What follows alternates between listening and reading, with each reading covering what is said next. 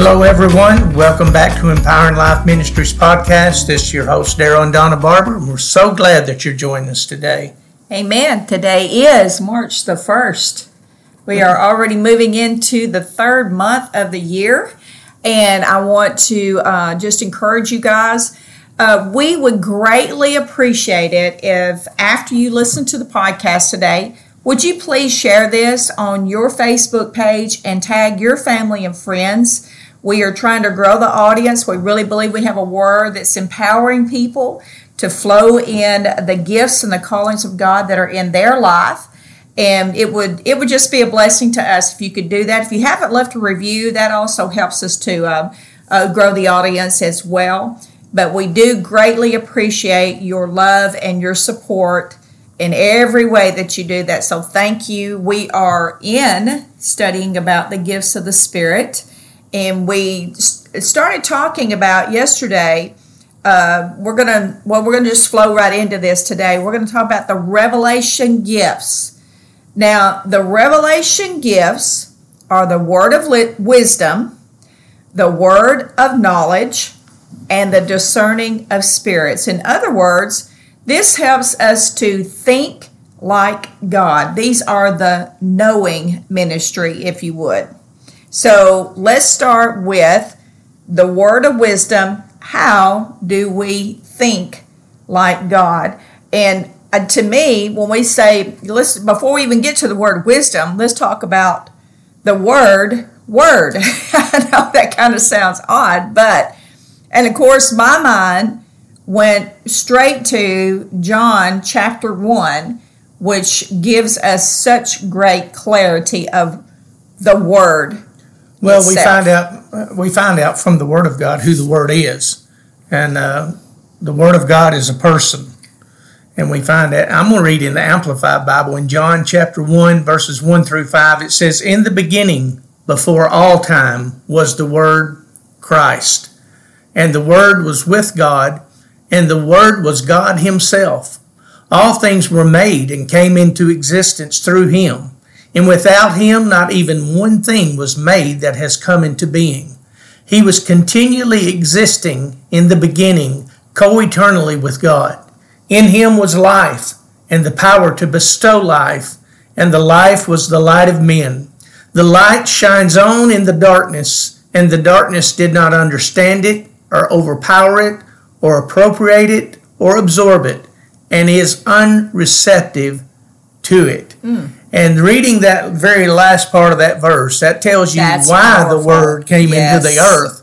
And really the purpose of us walking in these gifts of the Spirit is to pierce the darkness with light, so those in captivity to it can see the light of truth and be set free. I love that. And let me preface something here before we continue on, because we're talking about the word of wisdom, and you were just reading there, and we're gonna discuss about what this means.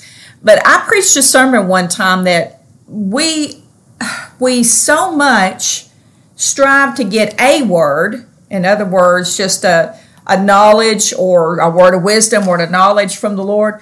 And my thing is we need to desire the word, which you're talking about here in John. The word is Jesus. He is the physical manifestation of God in the earth. And if we look at that, at what we're talking about, the word of wisdom out of 1 Corinthians chapter 12 and verse 8, that word is the Logos word.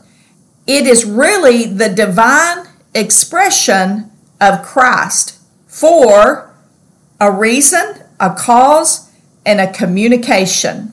If that makes, to me, that makes more sense. The Word is the divine expression of Christ.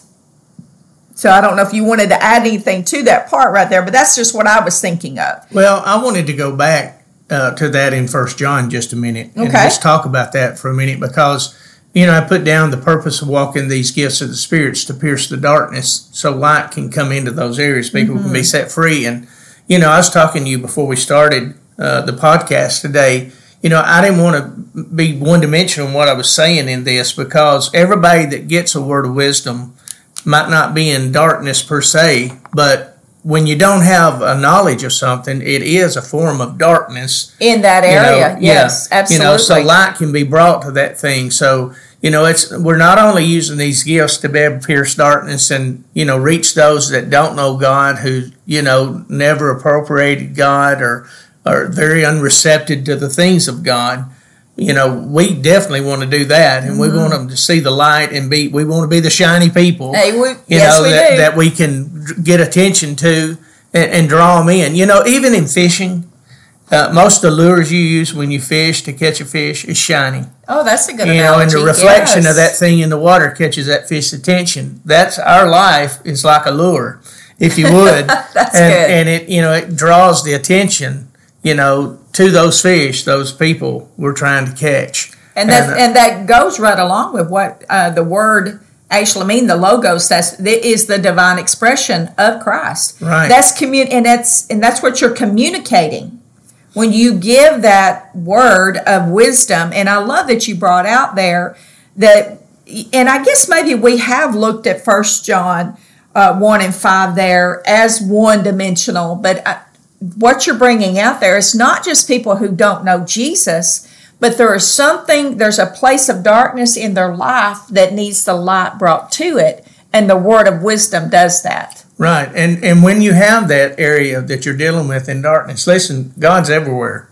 He's all in all. That's right. He's light, but He's also in the darkness. Yes, He is. And even the scriptures talk about if you make your bed in hell, He's going to be there. You can't get away from God. And when you do... Because God is omnipresent. Right, and when you do incorporate Him into that, He exposes the darkness, and the darkness can no longer have dominion. Well, it can't overpower the light. It cannot overpower the light. So the thing about it, even with Christians, when these gifts of the Spirit are used for a word of wisdom or a word of knowledge to be given to somebody, it's because of they don't have light or understanding in that area.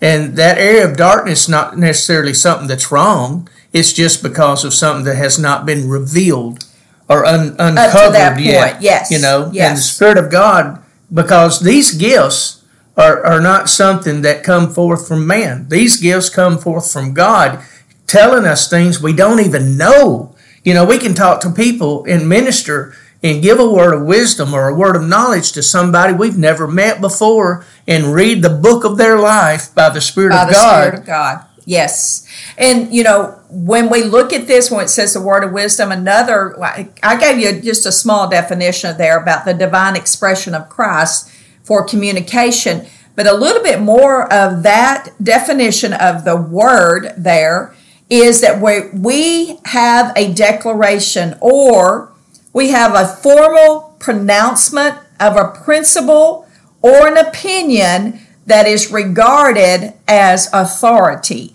And that, to me, speaks that we need to let the Spirit of God have true authority in our lives. My saying is this: wisdom is knowledge that took a journey from the head to the heart, because once it is not just head knowledge, but it gets into your heart, that is real wisdom. The wisdom of God gives us the what of a situation. And we're out of time already today, but that is the word. And tomorrow we'll get into what wisdom really is. It's just, to me, it's a powerful thought about how God can function like that. Amen. Through people that will be willing to let Him use them. To let Him use them. That's the key. It takes faith. It takes faith. To release that, though. Thank you so much for joining us today. You have a great day. God bless you.